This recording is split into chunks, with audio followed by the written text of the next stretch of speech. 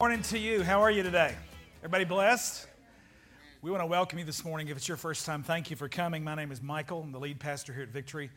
We say regularly here that we are so grateful for your taking the time to give us a look-see. There are really a lot of great churches in the West Memphis, Marion area.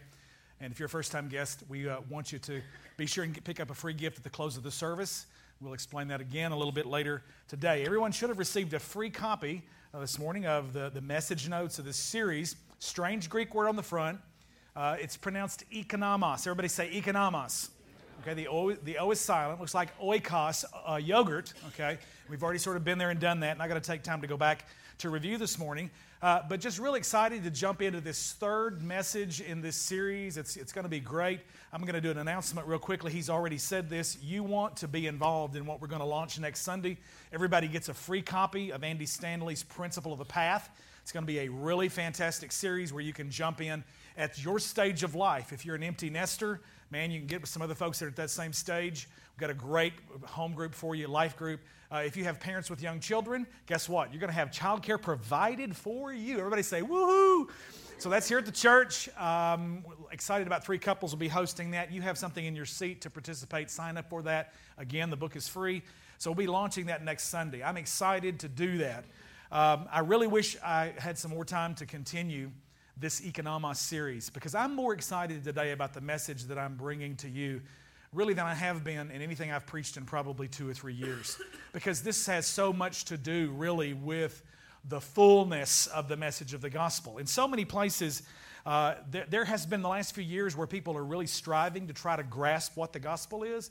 And it's been coming from a reductionist point of view, which is really nothing more than an atonement theory, okay? And all about, they say the gospel is that Jesus died to save you from your sins so you can die and go to heaven. And I want to tell you that a mansion in glory or fire insurance has so little to do with what the real full-fledged gospel is. That totally ignores everything that Jesus did for 3.5 years of ministry in terms of showing us how to do life. And the gospel really is so much larger than that. The little portion that you hear so much is this much of a gospel that's bigger than this room. And that is that Jesus Christ is Lord right now, and He has invited you into a whole new alternative way of life, which is called the kingdom of God, which is a present reality right now. And eternal life is not a long time. As a matter of fact, it's no time at all. Eternal life is not measured in quantity, it's measured in quality of life. And you get that at the new birth when Christ comes into your heart, not when you die in the sweet by and by. Somebody say amen. So I have eternal life right now, okay? So as we begin this morning, I'm going to ask you if you would please stand with me one more time. We want to find a screen. We're here to grab hold of our message today with the text. The scriptures are found. They're 1 Corinthians chapter 4, verses 1 and 2. Let's do this together. This is how one should regard us as servants of Christ and stewards of the mysteries of God. Verse 2, moreover, it is required of stewards that they be found trustworthy. That's 1 Corinthians 4, 1 and 2. The economos word, the Greek word, is the word steward. Some translations will take the verb side of it and we'll talk about what's been entrusted to you. And it says here in the ESV that we must be found trustworthy. NIV, KJV both say that we should be found faithful. Stewards are supposed to be faithful. One more verse for the message today that has to do with work, okay? And we're going to find this one in Ecclesiastes chapter 9, verse 10. Heartily read it with me. Here we go. Whatever your hand finds to do, do it with your might. For there is no work or thought or knowledge or wisdom in Sheol to which you are going. English transliteration of the Hebrew word Sheol, which means the grave. Okay? So everybody is headed to, somebody called it the dirt nap. Okay? Now, if you're a believer, you have a hope that extends way beyond the dirt nap. Okay? As a matter of fact, to be absent from the body is to immediately be present with the Lord, is what the Bible says. So this morning, it is not just Jesus died so that I could die and go to heaven. If that was really the whole object of the gospel, as soon as you commit your life to Christ, you could have died on the spot and gone ahead and entered into an eternal reward. But you've been left here because you have a purpose. Look at your neighbor and say, believe it or not, even you have a purpose. I I want you to realize that this morning because we're talking about a significant portion of our lives in terms of the work. Pray with me right now. Father, in Jesus' name, thank you for this time together. I just acknowledge before you that I cannot do anything apart from you. Help me. Help me today. I'm bankrupt, God, but I thank you that I'm not without you, but that I have the treasures of the unsearchable riches of Christ packed full inside of me because Christ is in me. And I thank you for that, the hope of glory. Kingdom of God is not what I eat or drink, but it's righteousness, peace, and joy in the Holy Ghost. And the Holy Ghost is in me. That means the kingdom is in me. God, I thank you for that.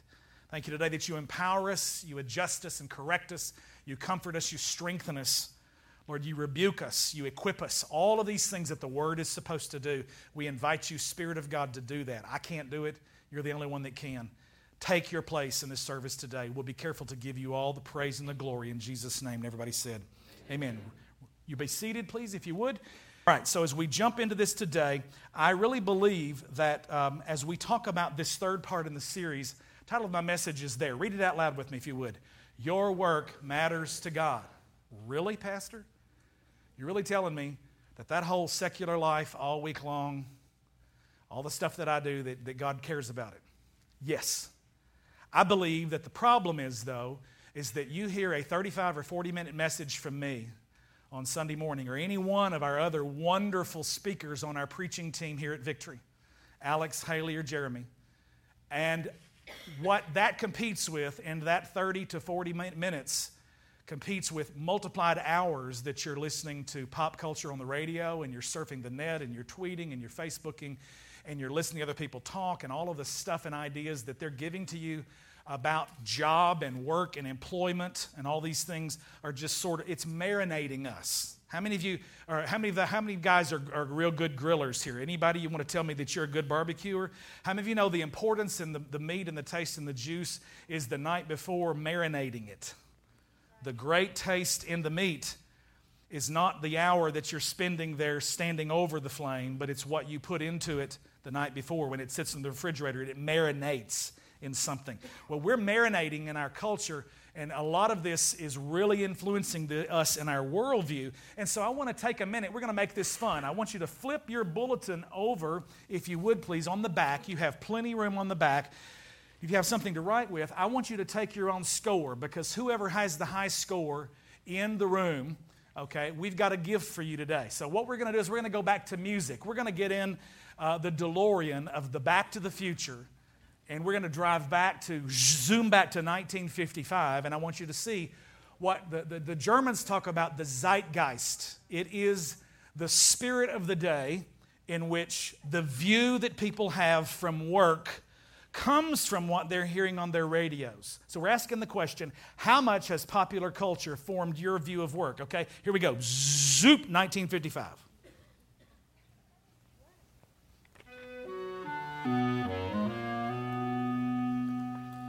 Some people say a man is made out of mud. A poor man's made out of muscle and blood. Muscle and blood and skin and bones. A mind that's weak and a back that's strong. You load 16 tons. What do you get? Another day older and deeper in debt. St. Peter, don't you call me, 'cause I can't go. I owe my soul to the company store. Stop. Who is that? Tennessee Ernie Ford, 16 tons. All right, now that's probably for our older generation. But you know what? I'm not that old, but I grew up. Here, my daughter's on the front row laughing. My dad loved Tennessee Ernie Ford. And Saturday night, we sat around and we watched the Grand Ole Opry and all the local shows beforehand. And we saw all these stars sing this stuff. So I grew up hearing this, okay? So let's not stay in the 50s, okay? Let's bring it up a little bit. So we're going to get back in the DeLorean and we're going to drive into 1964. Here we go. It's been a hard day's night, and I've been working like a dog. It's been a hard day's night, I should be sleeping like a log. But when I get home to you, I find the things that you do will make me feel all right. All right, who is that? Beatles. Okay, if you got Ernie Ford, Tennessee right, put a mark. If you got the Beatles right, put a mark. Now, you be honest. Okay, now remember, God knows whether you knew the answer or not. Okay, so we've got Tennessee Ernie Ford number 1, the Beatles number 2.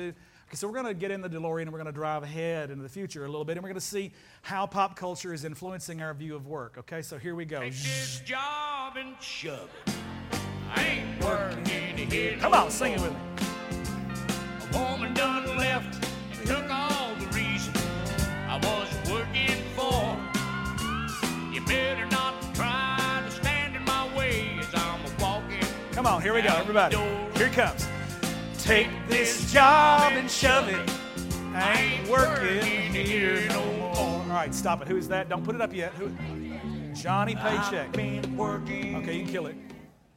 Johnny Paycheck. We got 3 down. All right, now how many of you know that probably puts you in a certain mindset if you listen to that all the way to work? How many of you know if you walk in 15 minutes late and you're, well, pastor said I got to do this job to the glory of God. And you probably don't remember that I said that on Sunday because you drove to work singing, take this job and shove it. Are you getting my point this morning? All right, let's fast forward into the future a little bit further. Here we go.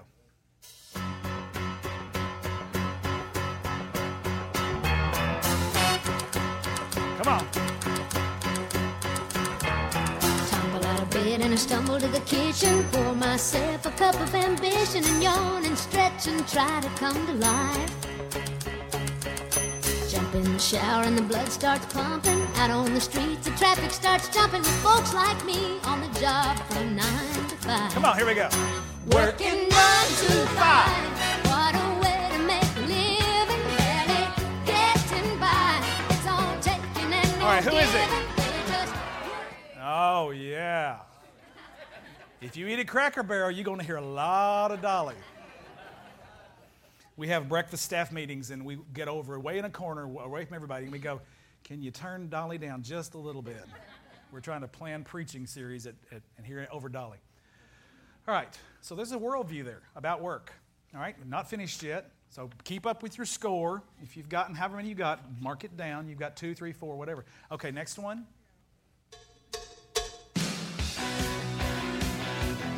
All right, now this is my college days.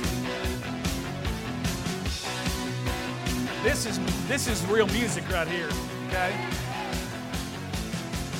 Everyone's watching to see what you do. Everyone's looking at you. Oh, everyone's wondering, will you come out tonight? Everyone's trying to get it right. Here we go, come on. Get it right. Everybody's working for the weekend. Stop. Everybody wants Who is that? Loverboy, Canadian band. Okay, probably some of you fell out of the competition on that one. Now, man, it's got a great beat, but that idea is demonic. Man, I'm just trying to survive for the weekend. Everything I do on this job is to make me money so I can put on my red leather pants on Friday night and go to the club. First of all, I apologize that the image of me in red leather pants is in your mind now. I rebuke my front row pastors up here. They're in the floor laughing right now. All right? You know what? Let's just call it like it is. We've been influenced by that. I just been working for the weekend. I can't even die because St. Peter don't call me now. I owe my soul to the company store. Or 9 to 5 or whatever. Okay, we got one more. Here we go. DJ Khaled. Yeah. All I do is win, win, win, no matter what. Got money on my mind, I can never get enough. And every time I step up in the building, No, they're saying don't do it. go up, Up! and they stay there, and they say yeah, and they say there. 'Cause all I do is win, win, win. And if you going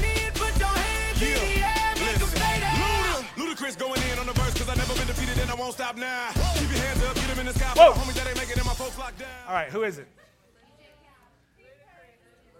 Okay, you put yourself down a point, honey. I bet this one is the deciding factor.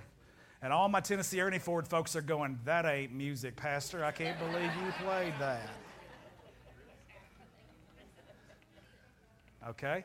You see, it's amazing how, you know what the wonderful thing is? We've got all of these differences of preference here in the room, and what unites us is Jesus.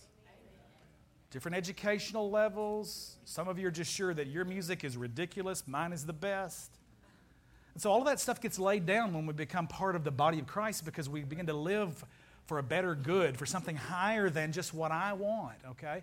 Some of you got real alive all of a sudden. Some of my younger ones, it's like, man, if we could have church like that, I would, whoa, yeah. Okay? So, you know, all of those things give us a certain idea. Now, that's actually a combination of the DJ and Snoop Dogg and Ludacris, and I actually do know who these people are.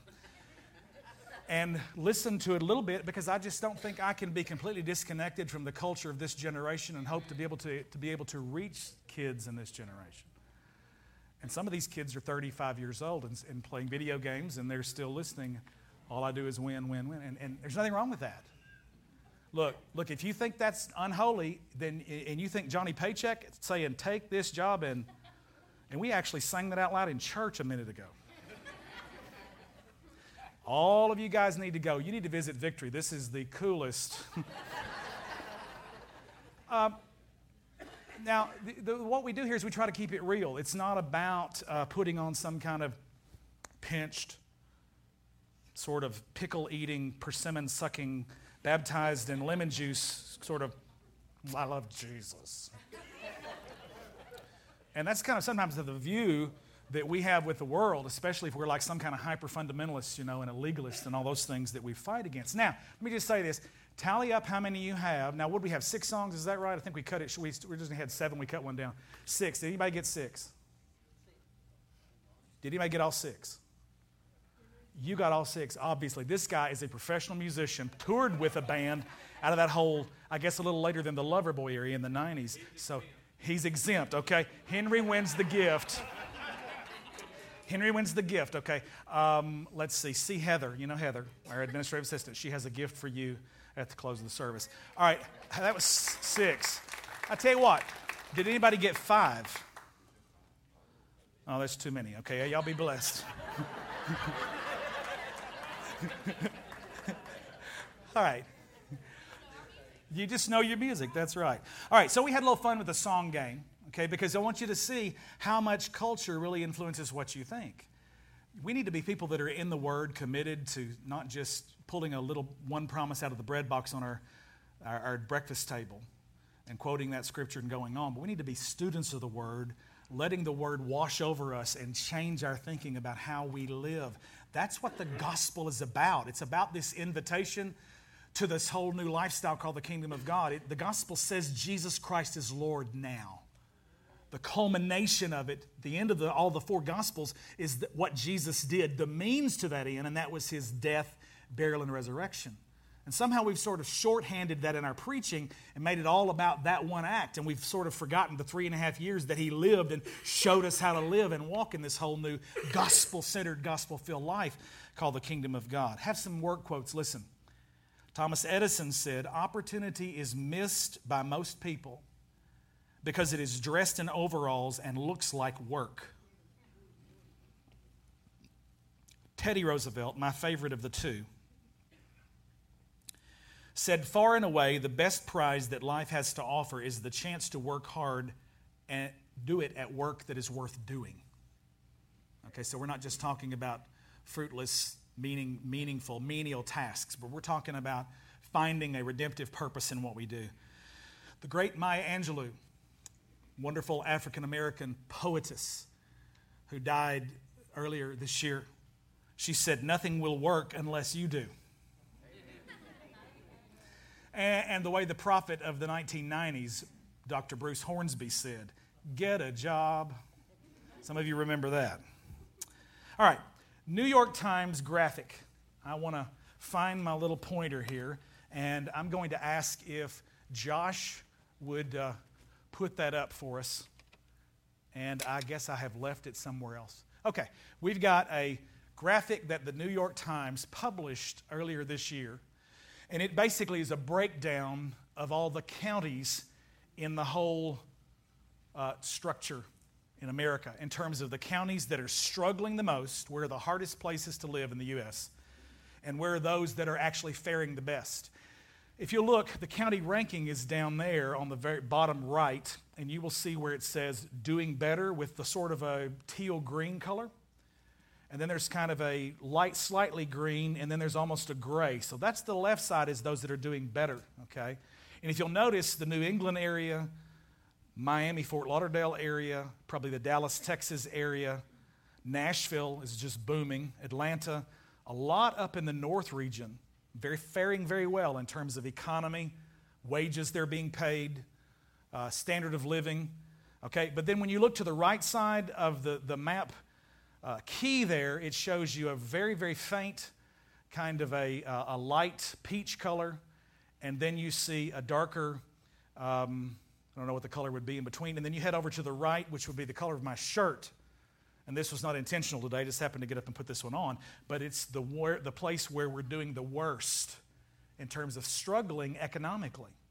And if you'll look on the map, you can see with us right there in the area of what's called the Mid-South, we have the tri-county area of Crittenden County, Arkansas, Shelby County, Tennessee, DeSoto County, Mississippi. That's referred to as the Mid-South. That's the tri-county, and the Mid-South obviously springs out in a little bit larger circles, okay? So the reason that I'm bringing this to you this morning is that I believe there's a redemptive purpose in understanding a biblical worldview of work. I mean, a biblical understanding of why we do what we do during this significant portion of our lives. Josh, if you go ahead, let me see the next. This one sort of, it blows it up. And if you'll notice right there, the little county that you see in sort of blue-green, just barely, just in the little very faded teal side, that's DeSoto County, Mississippi. So we're talking South Haven, we're talking Olive Branch. That's the only place in this Mid-South area that's on the side of doing better. Everything else is struggling, okay? Memphis is in the very palest peach, and then when you cross the river right there, just to the left side, you see that looks like an apostrophe, okay? The county, Crittenden County right there, it is a hard orange. Everything around us right there, by the way, the two poorest counties in the nation are just a county or two over or down. So we're struggling, okay, economically. I believe there's a reason why that is. Whole host of them this morning that I don't have time in this one message to go into. This is not just a message. This is preaching the rest of the year. This is a couple of series. This is actually a book that I'm just exploding with this morning in terms of trying to help us stop living our lives out of a cultural mindset, but begin to grab hold of a biblical worldview. Go ahead and give me the next frame, if you would, please. Crittenden County, Arkansas, the overall rank of our county is 2897 out of 3135. Now, let me just round that up. That's 2,900 out of 3,100. In other words, we are at the bottom of the barrel. And I don't want to be offensive to anybody at all, but people in Arkansas, when I was growing up, said, thank God for Tennessee, because it keeps us being the 50th. And I know that's not a funny thing to laugh at, but I actually heard that growing up. Now, there's some reasons why we battle what we battle around here, okay? I think one of them is because of our whole skewed view of an apocalyptic end time kind of thing where, Jesus is coming any second, and so we just don't ever think about preparing for the future or planning 100 years out or thinking about an inheritance for our children or our grandchildren. And I think it's just sort of don't polish the brass on a sinking ship, because we hear so much of this billboard plastered rapture presentation, date setting, and every one of them have been totally, honest to God, black eye on the body of Christ wrong. And to live out of that kind of a mindset is one thing that is a factor in a whole bunch of ideas that I believe cripples us in the Mid-South. Oikonomos, this Greek word actually technically, economos, is the idea of being able to steward what God has called us to. And so I have 4 principles that I want to share with you today very, very quickly. I have a statistical study that I want to share first. I've been collecting stuff, 5 filing cabinets back there, every one of them deep. This is These are the folders that are filled with stuff on calling, vocation, and work. And I waded through it and just picked the cherry of the best of the best of the best, because, I mean, there's material here that could be a couple of books. Listen to this. This was a statistical study done at the turn of the millennium around 2000. It says a study reveals that 25% of employees in the United States hate their jobs so much that they equate work with prison. Another 56% could take it or leave it, and only 19% say they love their jobs.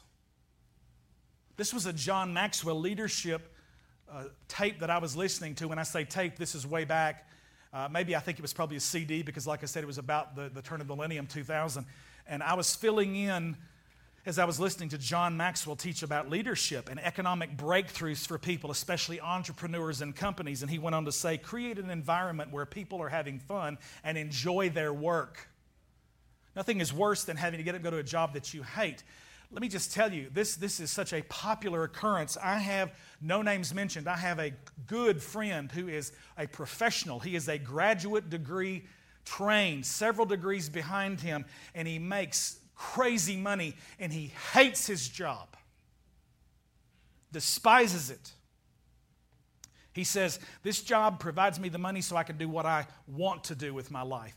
And I just think, how sad can that be that you spend all of this time and money going to college and getting educations or vocational skills or whatever it is that you do, and you're going to give your life to it, and then you get there and you despise it. I want to tell you what, I have been in love with everything that I have been doing since I graduated college the first time. I love what I do. I love leading a local church. I teach history because I love history. I teach piano because I love to be able to help students who have a desire to be able to learn how to play, and those who might have a little bit of an ear gift to meld together and build together natural, very practical music theory principles, and then also help them tap into the creative side, the talent side that God gave to them. Because anybody can learn to read black notes off of white paper. But to be able to tap into someone's God-given talent is, and I'm just going to say this like it is, there are a whole lot of teachers that you can go and spend money and they'll teach you how to read notes off the page, but there are very few that do what I do. And that's to be able to show you how you can begin to hear something and translate that, and I teach them spatially. Mary had a little lamb, little lamb, little lamb. And so in the very same way they see that the keyboard going up is when I'm going up, and when it goes down, they go down. So they begin to make a connection between a spatial and a hearing, and they start going, hey, I can hear this. Oh my goodness, I can do this. And every one of these things has one thing in common, is teaching. I love to teach. I could be happy, and I don't want to misrepresent in any kind of way. I would be totally happy living in Nashville and doing studio work, and I could do that. In the recording business, recording industry. I'd be happy, probably make more money than I do pastoring this church. I could be happy teaching, really devoting myself into history. But I don't really think I could be as fulfilled as I know that I want to be when I'm doing something like leading people for the sake of the kingdom of God, because I have an ability here in this place to be able to touch a whole lot more folks who leave here and get on the field of the football game of life and run the ball down the field. You will not this week. Everybody's excited about Thursday night football, and here comes the NFL and all this wonderful stuff, and you've never seen one of those multi-million-dollar paid coaches jump out of the huddle and run onto the field and take the ball across the goal line. It is always, he is coaching them to be better at what they are skilled and gifted at doing, and that's how we are to see a local pastor of a local church, and that is a coach, someone who finds and discerns your gifting and your calling and helps you get equipped to express this whole new life called the kingdom of God at your place of work. Okay? Now, as we jump in, 4 principles really quickly. Principle number one, too often our worldview comes from the world instead of God's word. Too often our worldview comes from the world instead of God's word. Romans 12:1 says, I beseech you therefore, brothers. King James said brethren. I'm going to quote it from Jimmy because that's where I learned it, King Jimmy. I beseech you therefore, brethren, by the mercies of God, that you present your bodies a living sacrifice, holy and acceptable to God, which is your reasonable service. The NIV says it's your spiritual act of worship. So I'm laying down my life. I'm singing the song, the William McDowell song, "Here I am, here I stand. My life is in your hands." Lord, it's not just my Sunday morning 1 hour, raise my hands, go through the charismatic calisthenics moment. It's not just go ahead and do the Sunday morning thing so we can make God happy, and then the rest of my life is sort of this whole secular thing where I'm really completely disconnected from God. Okay, he goes on to say, he says, "Do not be conformed to this world, but be transformed by the renewal of your mind, that by testing you may discern what is the will of God, what is the good and acceptable and perfect will of God." Now, it is ridiculous that we are still almost 500 years later, to be technically correct, it's 497 years ago, Luther nailed the 95 Theses to the Wittenberg door at Worms. His 95 Theses, fighting all of the corruption of the Roman Catholic Church at the time. And one of those big things that came out in the Reformation, that Luther carried the charge and Calvin wrote. Luther was the voice and Calvin was the pen. John Knox was the sword in Scotland. These are the Holy Trinity of the Reformation. And Luther begins to talk about the vocations, the callings of God on the lives of men, and how we're to literally recognize that God is actively involved in our lives 24 hours a day. And he was fighting against this medieval system of a priestcraft echelon in society and everybody else. It was a system of dualism. In the service in the church, that's the holy stuff. That's the high calling of God. But all week long, the butcher, the baker, the candlestick maker, you're just doing secular stuff that really God doesn't care about. So Luther comes along and says, this is ludicrous. This is outrageous. And he begins to talk about the importance of recognizing that God is with you in the moment, and what you do it to the Lord, as we've quoted around here, that whatever you do in word or deed, you do it all in the name of Jesus, Colossians 3:17. Whatever you do it with all of your might, Ecclesiastes 9:10.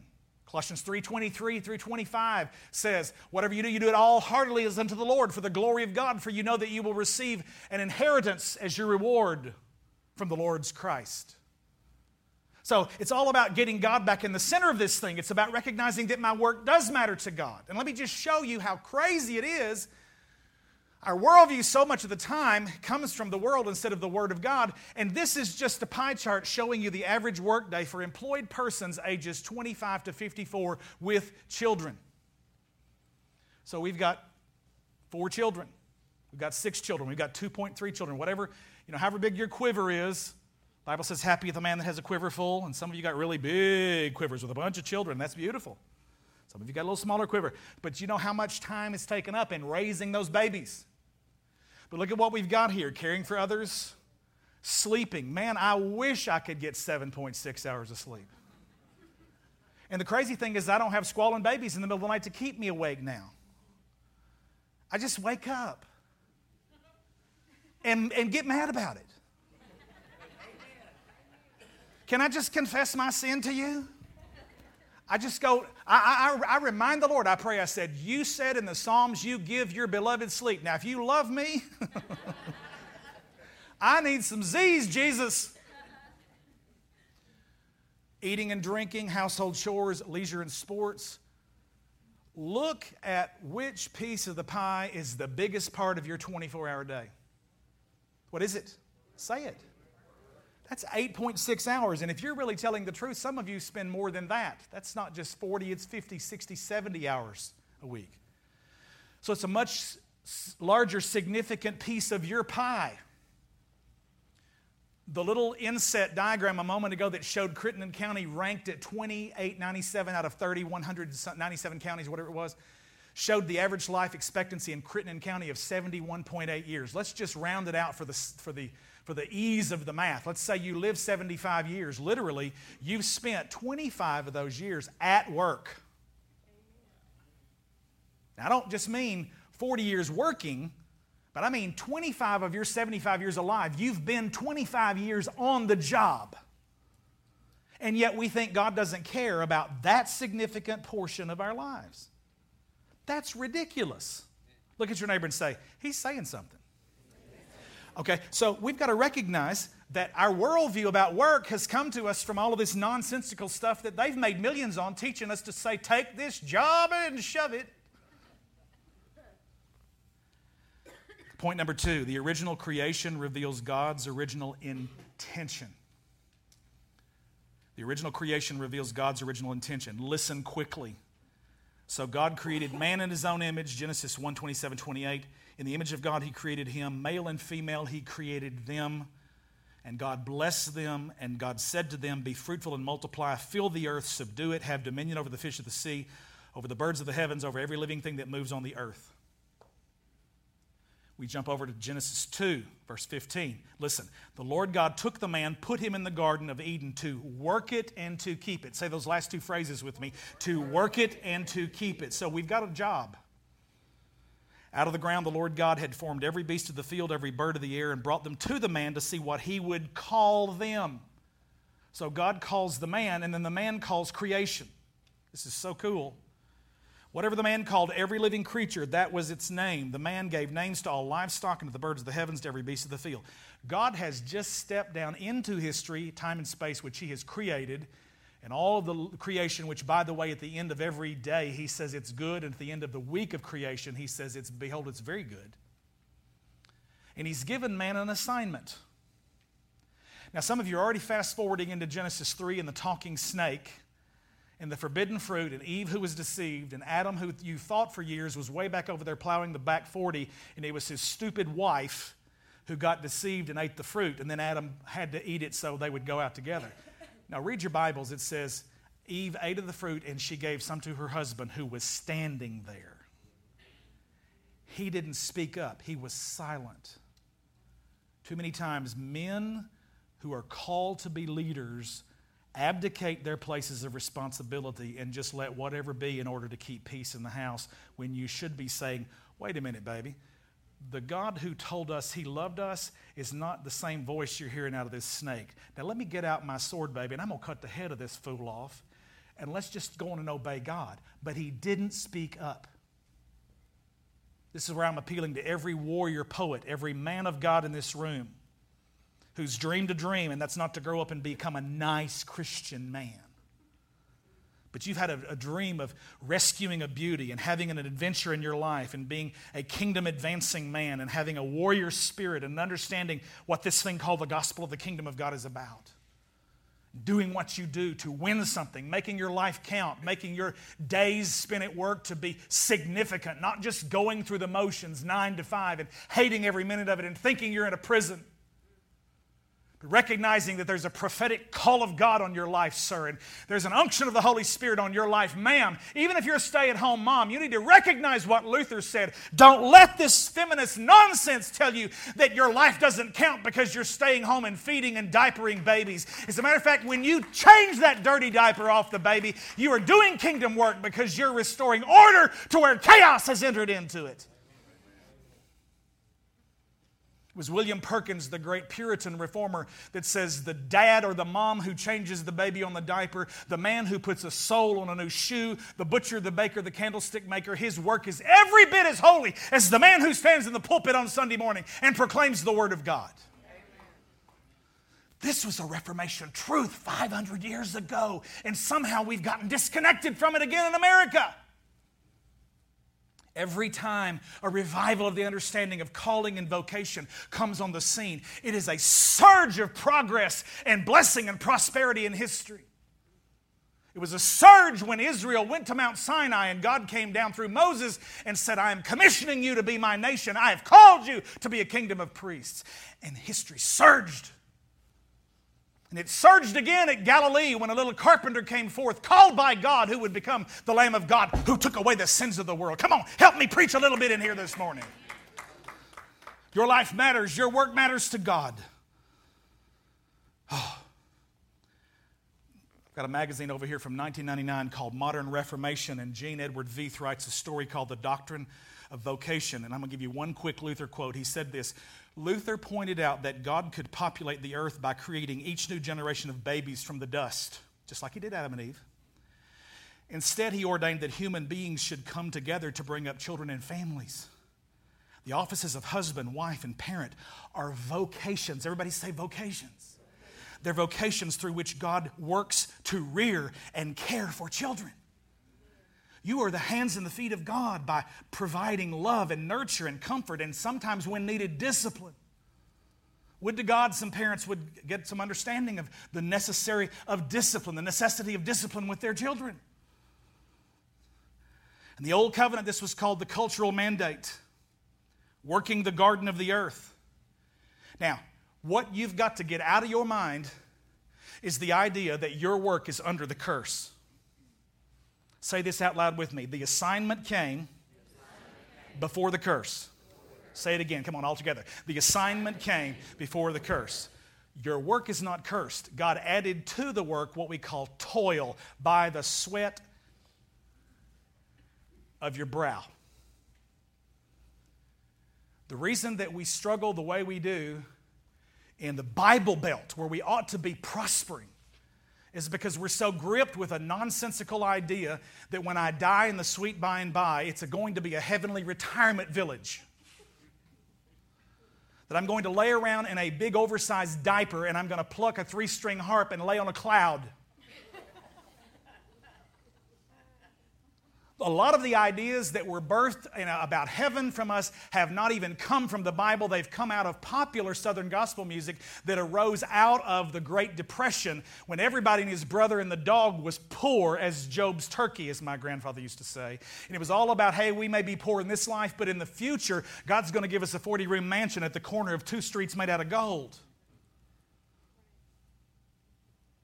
I know some of you already don't like the way I'm going with this. I believe in heaven. I just think that our idea here under the belt buckle of the Bible Belt is totally messed up about it. 1 Corinthians 2, eye has not seen, ear has not heard, the things which God hath prepared for them that love him. It is indescribable. You're going to be reunited with loved ones that have laid down in hope for a future resurrection. You're going to see those who've gone before you. When Jesus comes, it's not so much you're going to go see them. The Bible says in the book of Jude, the Lord comes with 10,000s of his saints. You're going to have to run up where Granny is. Jesus is bringing Granny back with him when he comes. Oh my, I've never heard this before.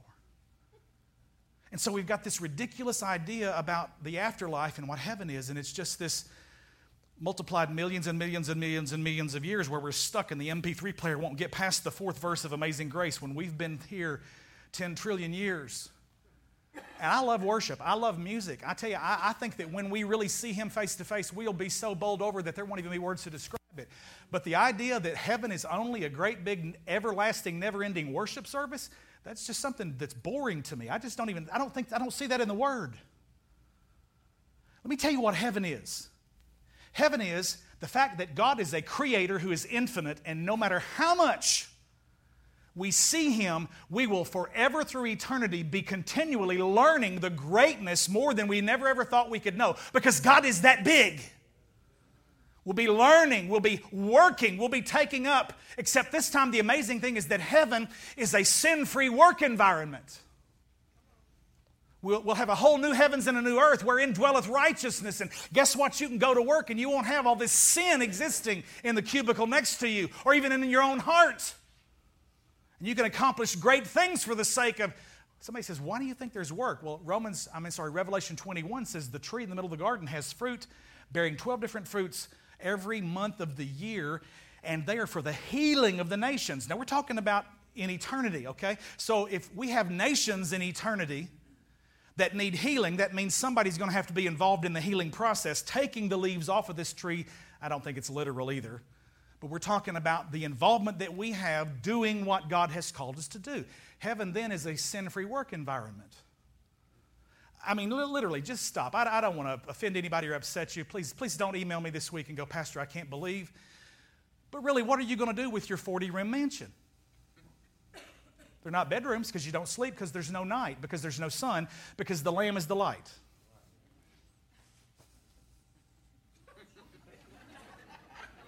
Okay, so that knocks out all those bedrooms. Oh, there'll not be one blind man on Hallelujah Square. And you're going to have your house at the corner of Glory and Hallelujah Boulevard. Or maybe you came from a little bit more humble background and just build my mansion next door to Jesus. Or you just want a little cabin in the corner of Glory. Some of you are laughing. Some of you are already offended at me. And I just want to tell you, I love you. But this is nonsense. Heaven is a gazillion times more awesome and more wonderful. It is the expression of community and love and restored families, the loved ones who've died and gone before us. But we're so possessed by that same kind of a mentality here in the Bible Belt South that we can't get beyond. We're hating our jobs and we're sitting on the workers on the boss's time and we're thinking, take this job and shove it. I ain't working here no more. We've lost an awareness that what I'm doing in that 50, 60 hours a week is the picture of God. We don't see Moses walking around every time. When I need water, I don't expect Moses to show up and speak to a rock and for the water to gush out of the rock. Now, we don't have a Moses today, but we have a Gerard who is a civil engineer who builds a water treatment plant. And he does it to the glory of God. He took me to Lone Oak to show me the plant that he'd been working on for several years and the fact that God uses the means or the agency of someone like that. Or the that are sitting up here that have a kingdom work of looking at a young family that need a starter home and they have to discern how much money they can buy. They really want to have this amazing house with 3-car garage and 4,200 square feet, but this little family can't understand that they can't afford that. And so you've got people who have the kingdom work like Don and Anita sitting here and they sit down and they go, well, let me tell you, I've got this great little house. It's cute and it's just so awesome and this will fit in your budget. It provides a house that a little family can get in and they can begin to build a home. There is nothing more kingdom-oriented than doing that right there. Have I already scared every one of you? I believe that you can be a kingdom garbage man. I believe that you can do your work so well.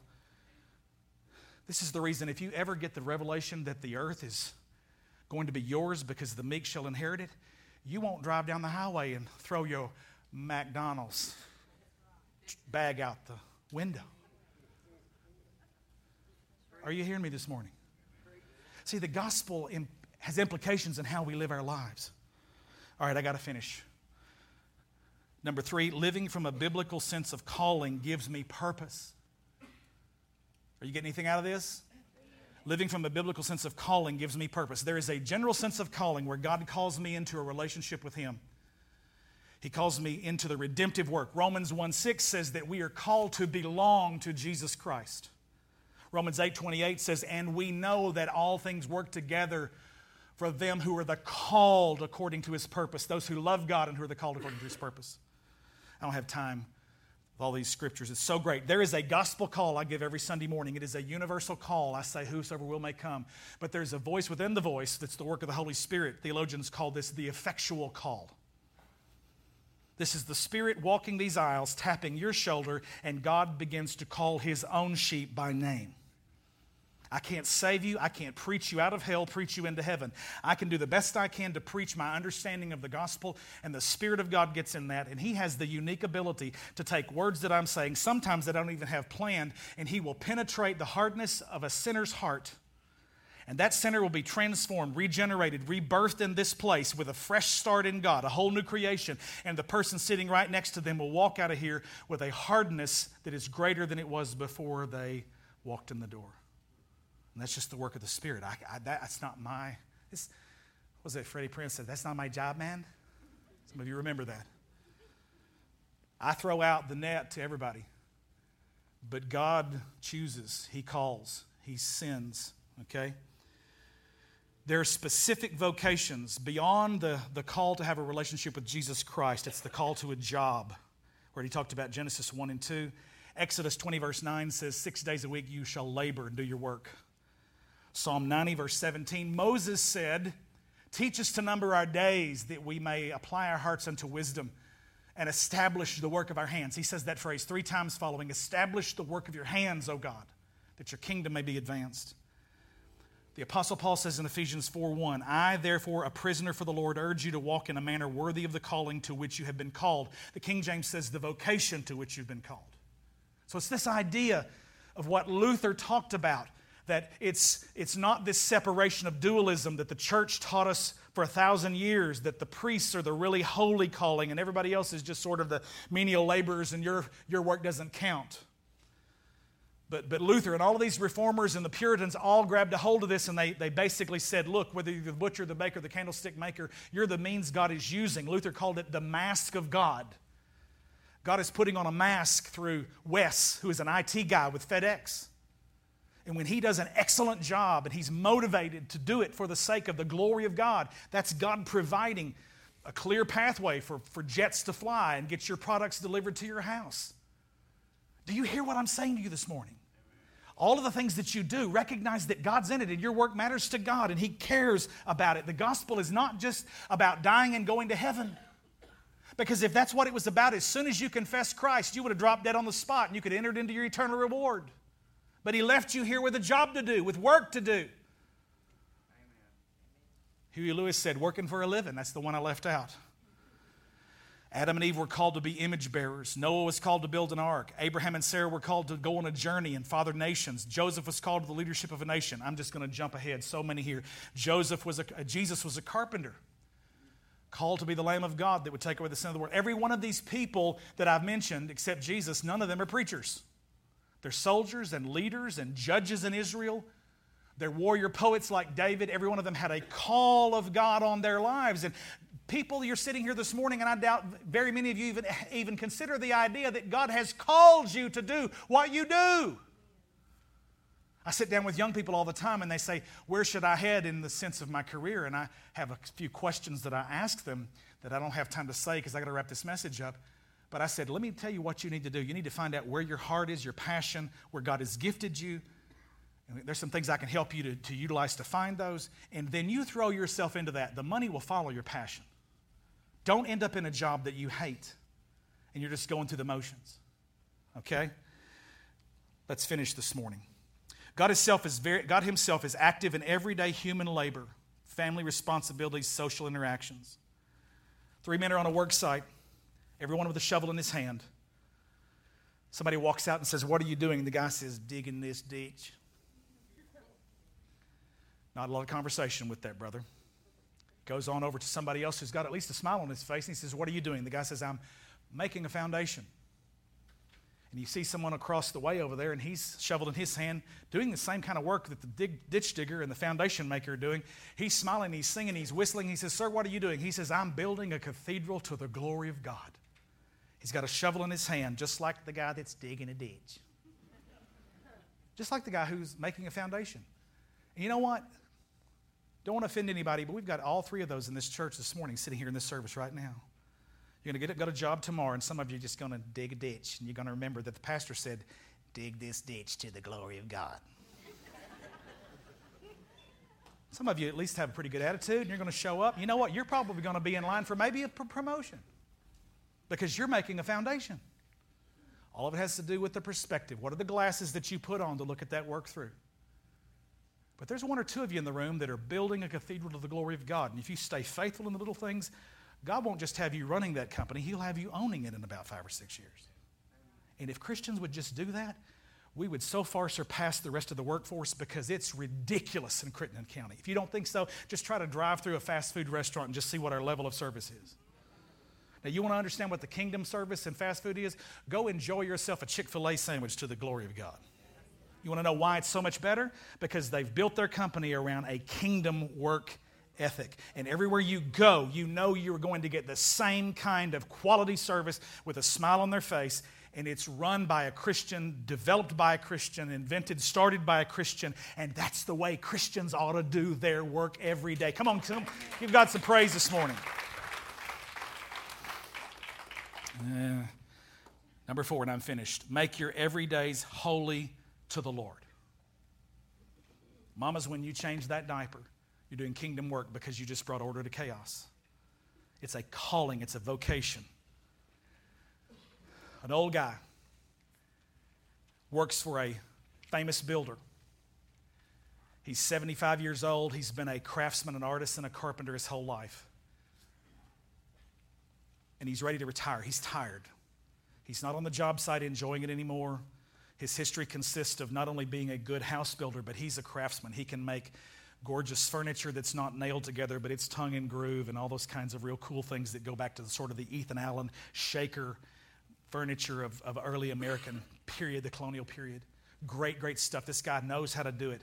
But he's tired and he's bored with it and he doesn't want to put the time into it and he's ready to retire. And the owner of this big, huge, massive, multi-million-dollar construction company says, Bill, I want you to build one more house for me before you retire. Oh, sir, I'm tired.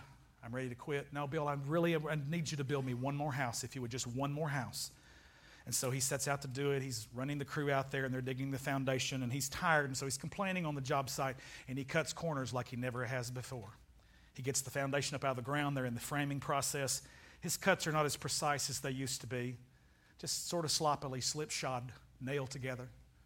He gets into the finishing process where he's finishing the house, and it's a lovely home. It's 4 bedrooms. It's a 2-car garage. It's a really nice facility, and he's wondering who this guy's going to sell it to because this is probably a $300,000 house.